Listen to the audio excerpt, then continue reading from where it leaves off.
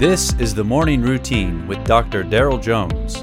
Morning Routine is a daily devotional podcast for those who are raising, educating, and growing the next generation. Well, good morning. I hope you're feeling well. I'm been kind of battling the weather here. I mean, I'll tell you what, in the Midwest, it's been really cold, and then it's been really warm, and my body is basically saying, pick one, but let's not be going up and down like this. So anyway, just a little bit of a head cold. That's all. If you feel like you want to wear a mask while I do the podcast today, you feel free to. You just put yourself out. You have a ball with that, okay?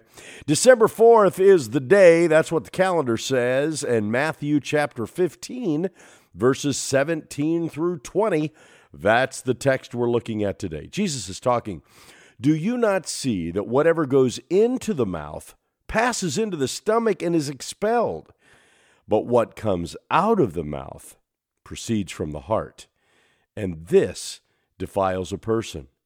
For out of the heart comes evil thoughts, murder, adultery, sexual immorality, theft, false witness, slander. These are what defile a person, but to eat with unwashed hands does not defile anyone. In today's passage, Jesus is talking with the Apostle Peter after a confrontation with the religious group, the Pharisees.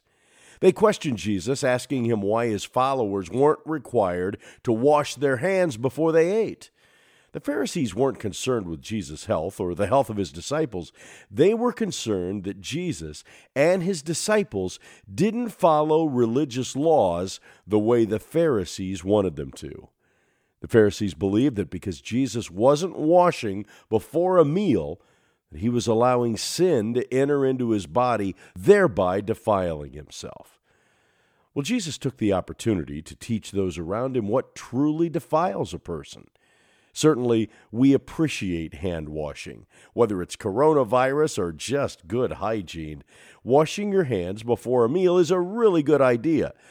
But Jesus says that sin is not determined by whether a person washes their hands before a meal. Sin is what comes out of a person, and it reveals what's in a person's heart. Our actions are reflective of the condition of our heart, revealing what we desire and ultimately what we value.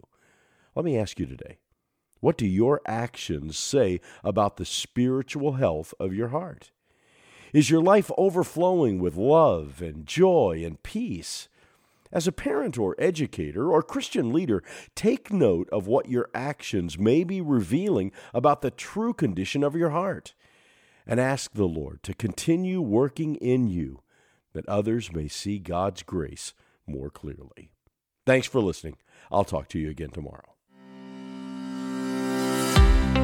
You have been listening to the Morning Routine, brought to you by the Herzog Foundation and hosted by its president, Dr. Daryl Jones. For more information, please visit herzogfoundation.com.